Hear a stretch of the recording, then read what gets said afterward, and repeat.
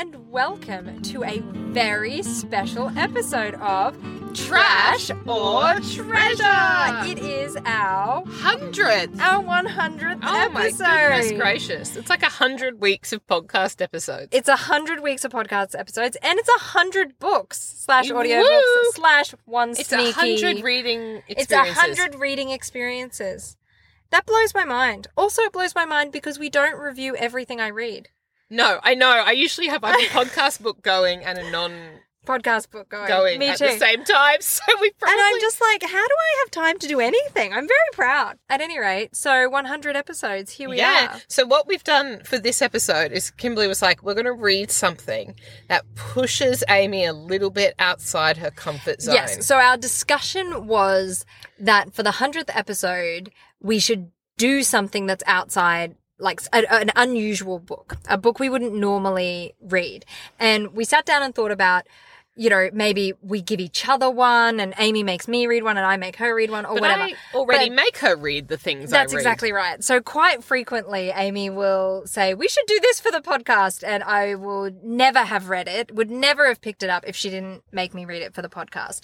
Whereas the reverse doesn't happen. So I read a ton of stuff that I could never be like, hey, Amy, read this. I think I did one and you got very cranky about it. So we stopped. I also read a lot more trash, I think, than you would be prepared to read. But you read dystopian science fiction and spec fiction, and I find that stuff gives me nightmares for weeks, so I don't read it. There's a lot of things I read that you just can't. I can't come at. It's not what I want in a book. I think so. We decided upon our discussion, that my range of reading is broad enough to encompass everything Amy would want to read. So I'm not making anyone read the non-fiction books I read. We won't do the history books or the autobiographies. Because we don't want to do that on the podcast. That's like your Amy spec made fiction. me read. I'm autobiographies. Yes. Amy made me read the history of the English language. Get ready, everyone. We're going to talk about it for 20 minutes. The Adventure of English. It is actually a good book. But no, so we didn't want to do non-fiction. So instead, I have given Amy a book that is outside of her comfort zone that she would not have picked up if I had not forced her to. But unlike the previous times I have done it, I have tried to pick one that I thought you might like. So I've essentially recommended you a book that is outside of your comfort zone, but that I have read and thought you might also like. And what is that book, Kimberly? You're in charge. Let us do... What did we read this week? Recap, review, or recommendation for what we read this week, which is Monstrous Regiment by Terry Pratchett. Do you want to say that once more? Clearer? The Monstrous Regiment by Terry Pratchett. No "the" in the title. Whatever. So, if you want to do it, you can. Like, I wasn't going to steal your job. Can I try the spoiler-free recap? Oh, I would love it so bad if you try the spoiler-free recap. Go. I don't know when this is set. It's set in another world. I can't give you any information about that. Kimberly I can give you a little bit of background, so I can tell you where it's set. I can do the setting. Do the setting. Oh my gosh. It's like, because I haven't this read... is how the other half lives. I haven't read... I read Weird Sisters, but that was like 20 years ago. You read Weird Sisters 20 years ago. No other Pratchett. No. So... Monstrous Regiment is a part of Terry Pratchett's Discworld series, right? Yeah. It's not a series in the sense that you have to read it in chronological or published order, but this one comes kind of not towards the end, but kind of, I'd say, in the second half of I can't remember what number Discworld novel it is. Published in the early 2000s. Yeah, so it was a little bit later on. And so because I have read all of the Discworld novels, there's lots of like little references that you get that are kind of little Easter eggs if you're a person who's read all of the Discworld novels. But aside from that, you lose nothing. Like, it doesn't matter if you've read the rest of the series or not. So you pitched it to me as a sort of standalone. It is a standalone Pratchett. And I guess the only thing is Discworld is a kind of satire or parody of Earth, except it's flat and is carried on the back of elephants who stand on the back of the great A'Tuin, who is the world turtle who flies through space. So it's an improbable place where there's magic and werewolves and vampires and wizards and everyone just exists in this same society together. Exactly. And when we kind of join the when we kind of join the Discworld world, it's kind of at a point of almost like industrial revolution. They're starting to have like big mega cities. So Ankh-Morpork is the big mega city that's, you know, starting to develop ideas around currency, a unified police force. Telecommunications, like they call them the Clax Towers. And so, you know, being able to communicate across Discworld in a fast amount of time and that most kind of it stuff. seems The mail, sort the of post was one.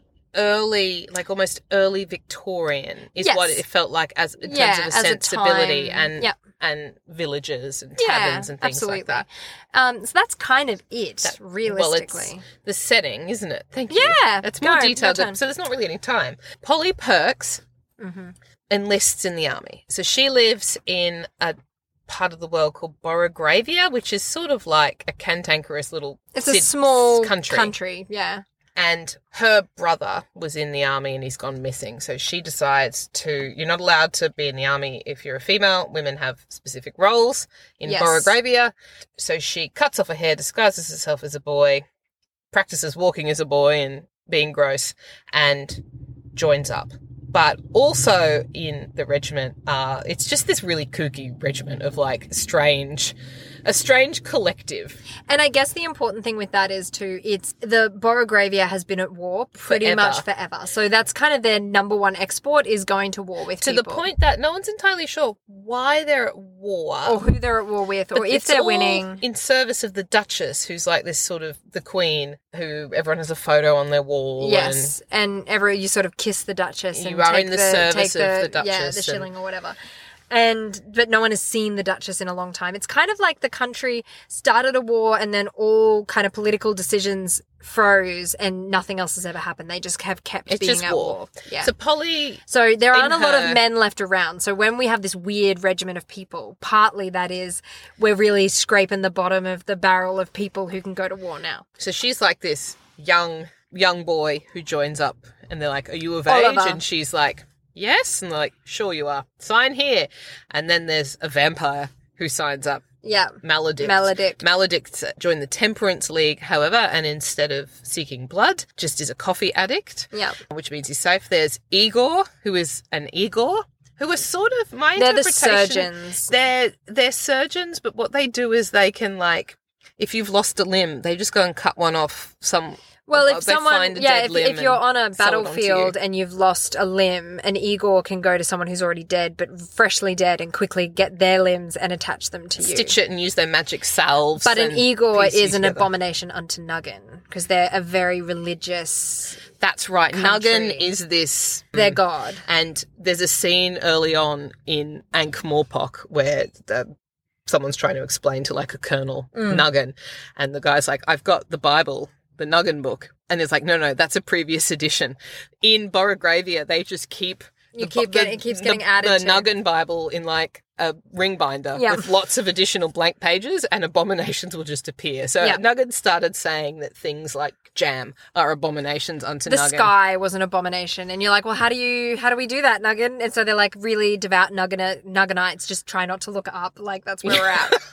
So it's this interesting society with lots of rules and restrictions, and you also have in this regiment from this society a couple really essentially shy other very, very, very young boys, guys. And in yeah. charge of the regiment is Sergeant Jackram, Mhm. who is a force to be reckoned with. And kind of famous, like has been in the army for He's a 7,000 years. Yeah. And they all enlist, and off And they a troll. go. There's a troll. Oh, yeah, there's a troll called Corundum. Carborundum. That's right. And they're like, okay, sure.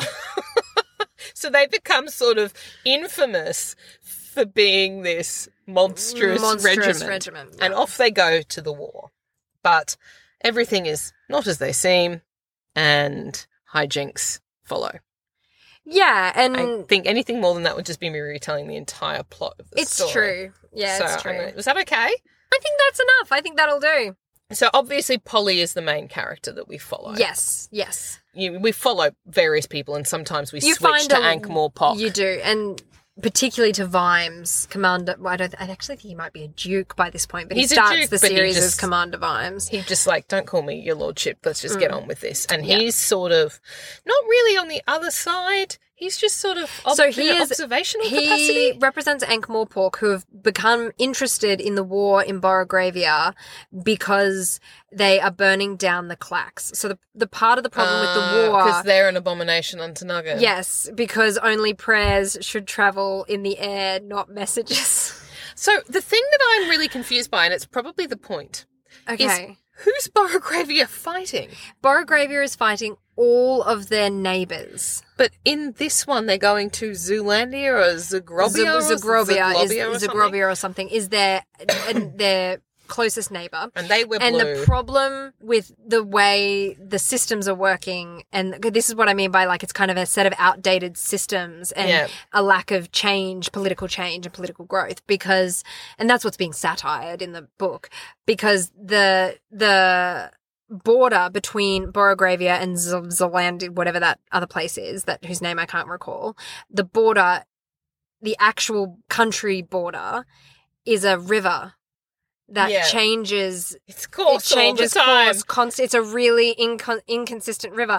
So the clacks, when they built them, were not in Borogravia, but then there was like one really wet winter, one really wet spring or whatever, and then the next year now they are in Borogravia's territory. People who were like, I wasn't Borogravian last year, but now I am. So it's just creates so much conflict, which is why they're at war. And the Ankh-Morpork government has decided that they're wrecking everything and costing them a And fortune. the war probably needs to end. And the war needs to get sorted out. Yeah. So they've sent Commander Vimes or Duke whatever Vimes there to essentially sort it out because Yeah. it's a mess.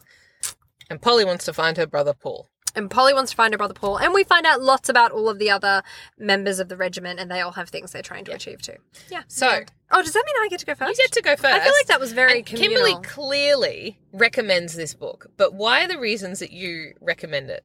So I I had a really fun time preparing. Yeah, sure. Yeah, for because you this said to me, "Oh, I podcast. don't think I need to reread it. I've read it enough." And then I saw that you were I like did reread 40% through Yeah. that you'd A, purchased it, and B, you were 40% Yeah, through it. I did. I was not slogging, but I was flicking through the hard copy. Yeah. So the story of this book is, for me, when I was maybe 14, my parents bought it for me for Christmas. I guess because they were at the shops. It may have even been like, had just come out, given Yes, the it release had. date, It right? was like 03 or something. So I was 02. about 14. Mum and Dad bought it for me for Christmas, and I read this book, and I thought it was awesome and hilarious and really fun. And I'd never read a Terry Pratchett before.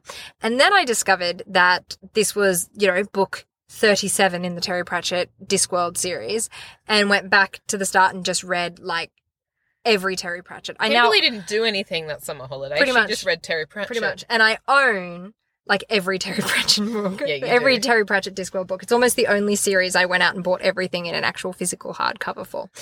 And I found them very entertaining and really enjoyed them.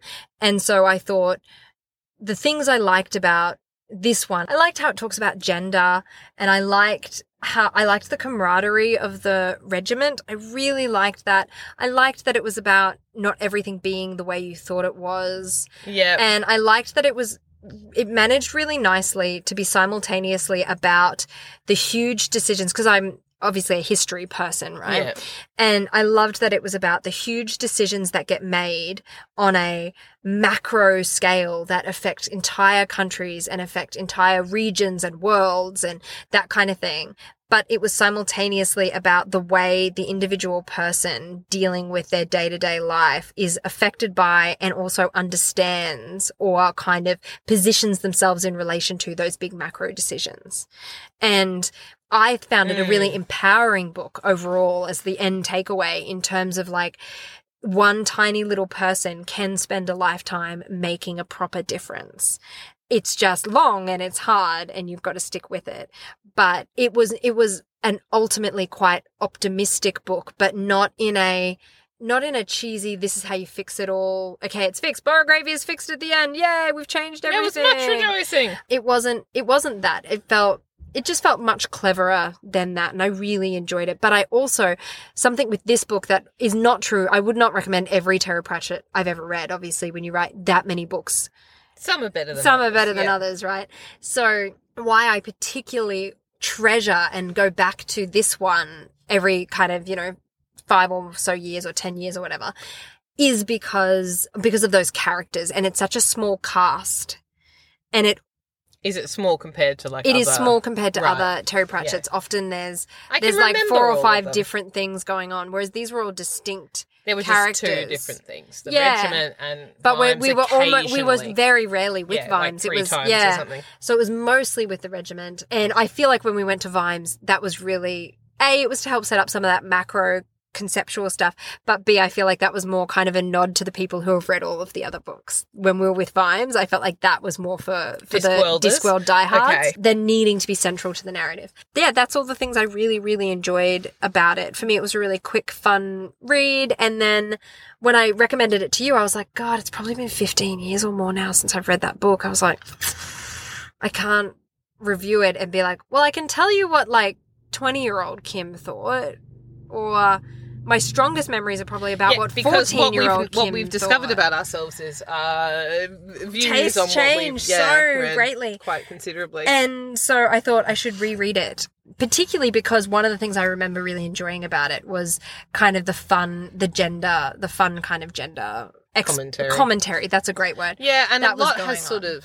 And I was like, oh, that dates. I know for a fact, having done the podcast Yeah, and rereading I was stuff gonna that we've say read that. a long time ago, that can date really How we thought badly. in the early 2000s isn't necessarily how we think now. No, like when you go back to Ally McBeal and you're like, whoa, I got 2 episodes in and had to stop that rewatch. It was horrendous. But for me, this held up and was still really interesting and engaging, and I enjoyed it. But I'm kind of more interested to know what you thought. Well, I wrote things down. I love when you write things down. So overall, I found it really gripping. It was, what I found interesting for it was I was like, I don't even know where I am in this book. I'm just halfway, because there are no chapters. No. It just is sort of paragraph after paragraph, which propels you. It does, It, yeah. It sort of scaffolds you to not be able to put the book down Yeah. because there's no clear pause point. Yep.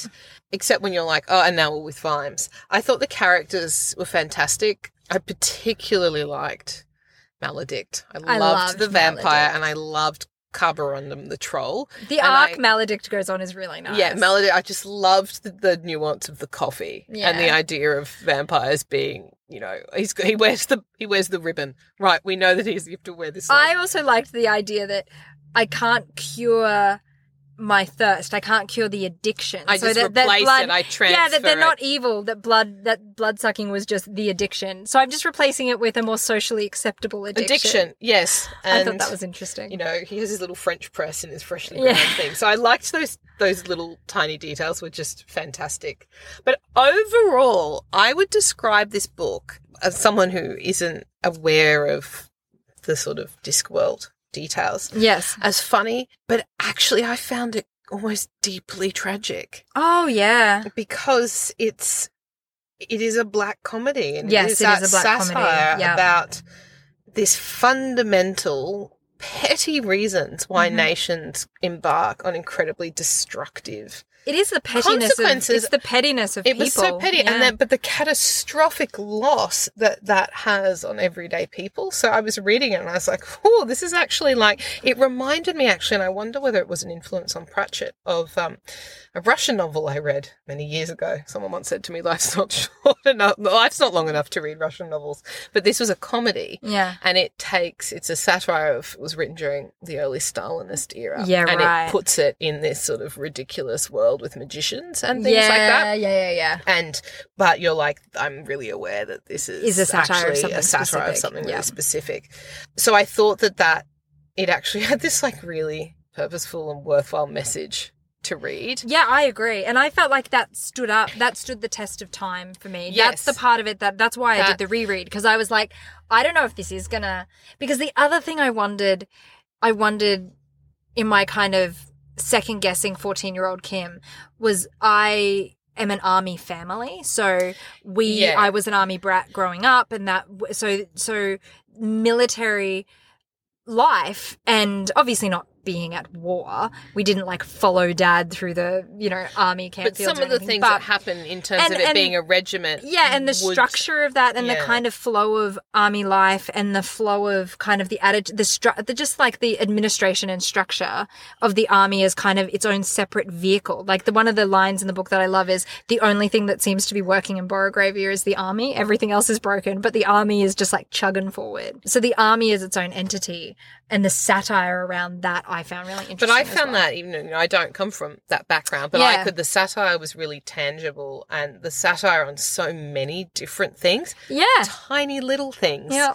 To big things. And then, Nugget, abominations onto Nugget, and how everyone was like sort of tangled between do I eye roll or do I need to be a good Nuggetite? Mm-hmm. And then, maybe he's just lost his marbles. The absent ruler who we're fighting all of this for. So I would actually describe it as gripping and profound, but communicated through humour. So lots of little moments that I had a little giggle. Yeah. I will say that my husband, who's reading it now, he said to Kim recommend it. Yes. But he also likes Pratchett and has read Discworld novels. Yes. Is having lots and lots of little giggles. Yes. Because he's clearly picking up the Discworld references. So I read it and I was like, I don't understand the rules of this world, but I'm just going to say it's basically like ours. Slightly different time, but there's vampires and everything just rolls with it. Yeah.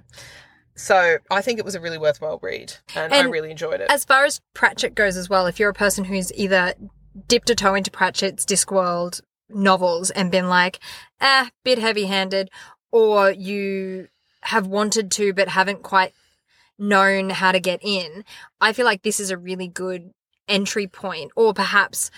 Like, it would probably be one of my absolute favourite of the Discworld novels because of what you've said, which is it is multifaceted. So, for example, Small Gods, which is a Discworld novel, is about religion and belief. But that's kind of its one thing that it's about for a whole novel. This one had gender, it had war, it had all these, it had, like, addiction, it had all of these different components to it, all built around really ethics. Yes, all built around really memorable and humor, interesting characters. Is that idea that you actually sometimes communicate more effectively if you make people laugh about it? Yeah. People will remember the message. Yeah. But I remember reading Weird Sisters, and I found that confusing because I was trying to work out what was happening, and I wasn't doing that in this. No. My favourite line was early on. Someone was like, "Why don't we just get wizards?" And they were like, "They're too expensive." Yeah. Because clearly wizards and magic exist in this world and can solve problems. Yeah. But I just was like, nice. It's a reality. We've got no money. We have no money. I know they give everyone here's your salary. We will pay you a salary at some point. Yeah, it's an IOU. Everyone gets an IOU. IOU shilling. No.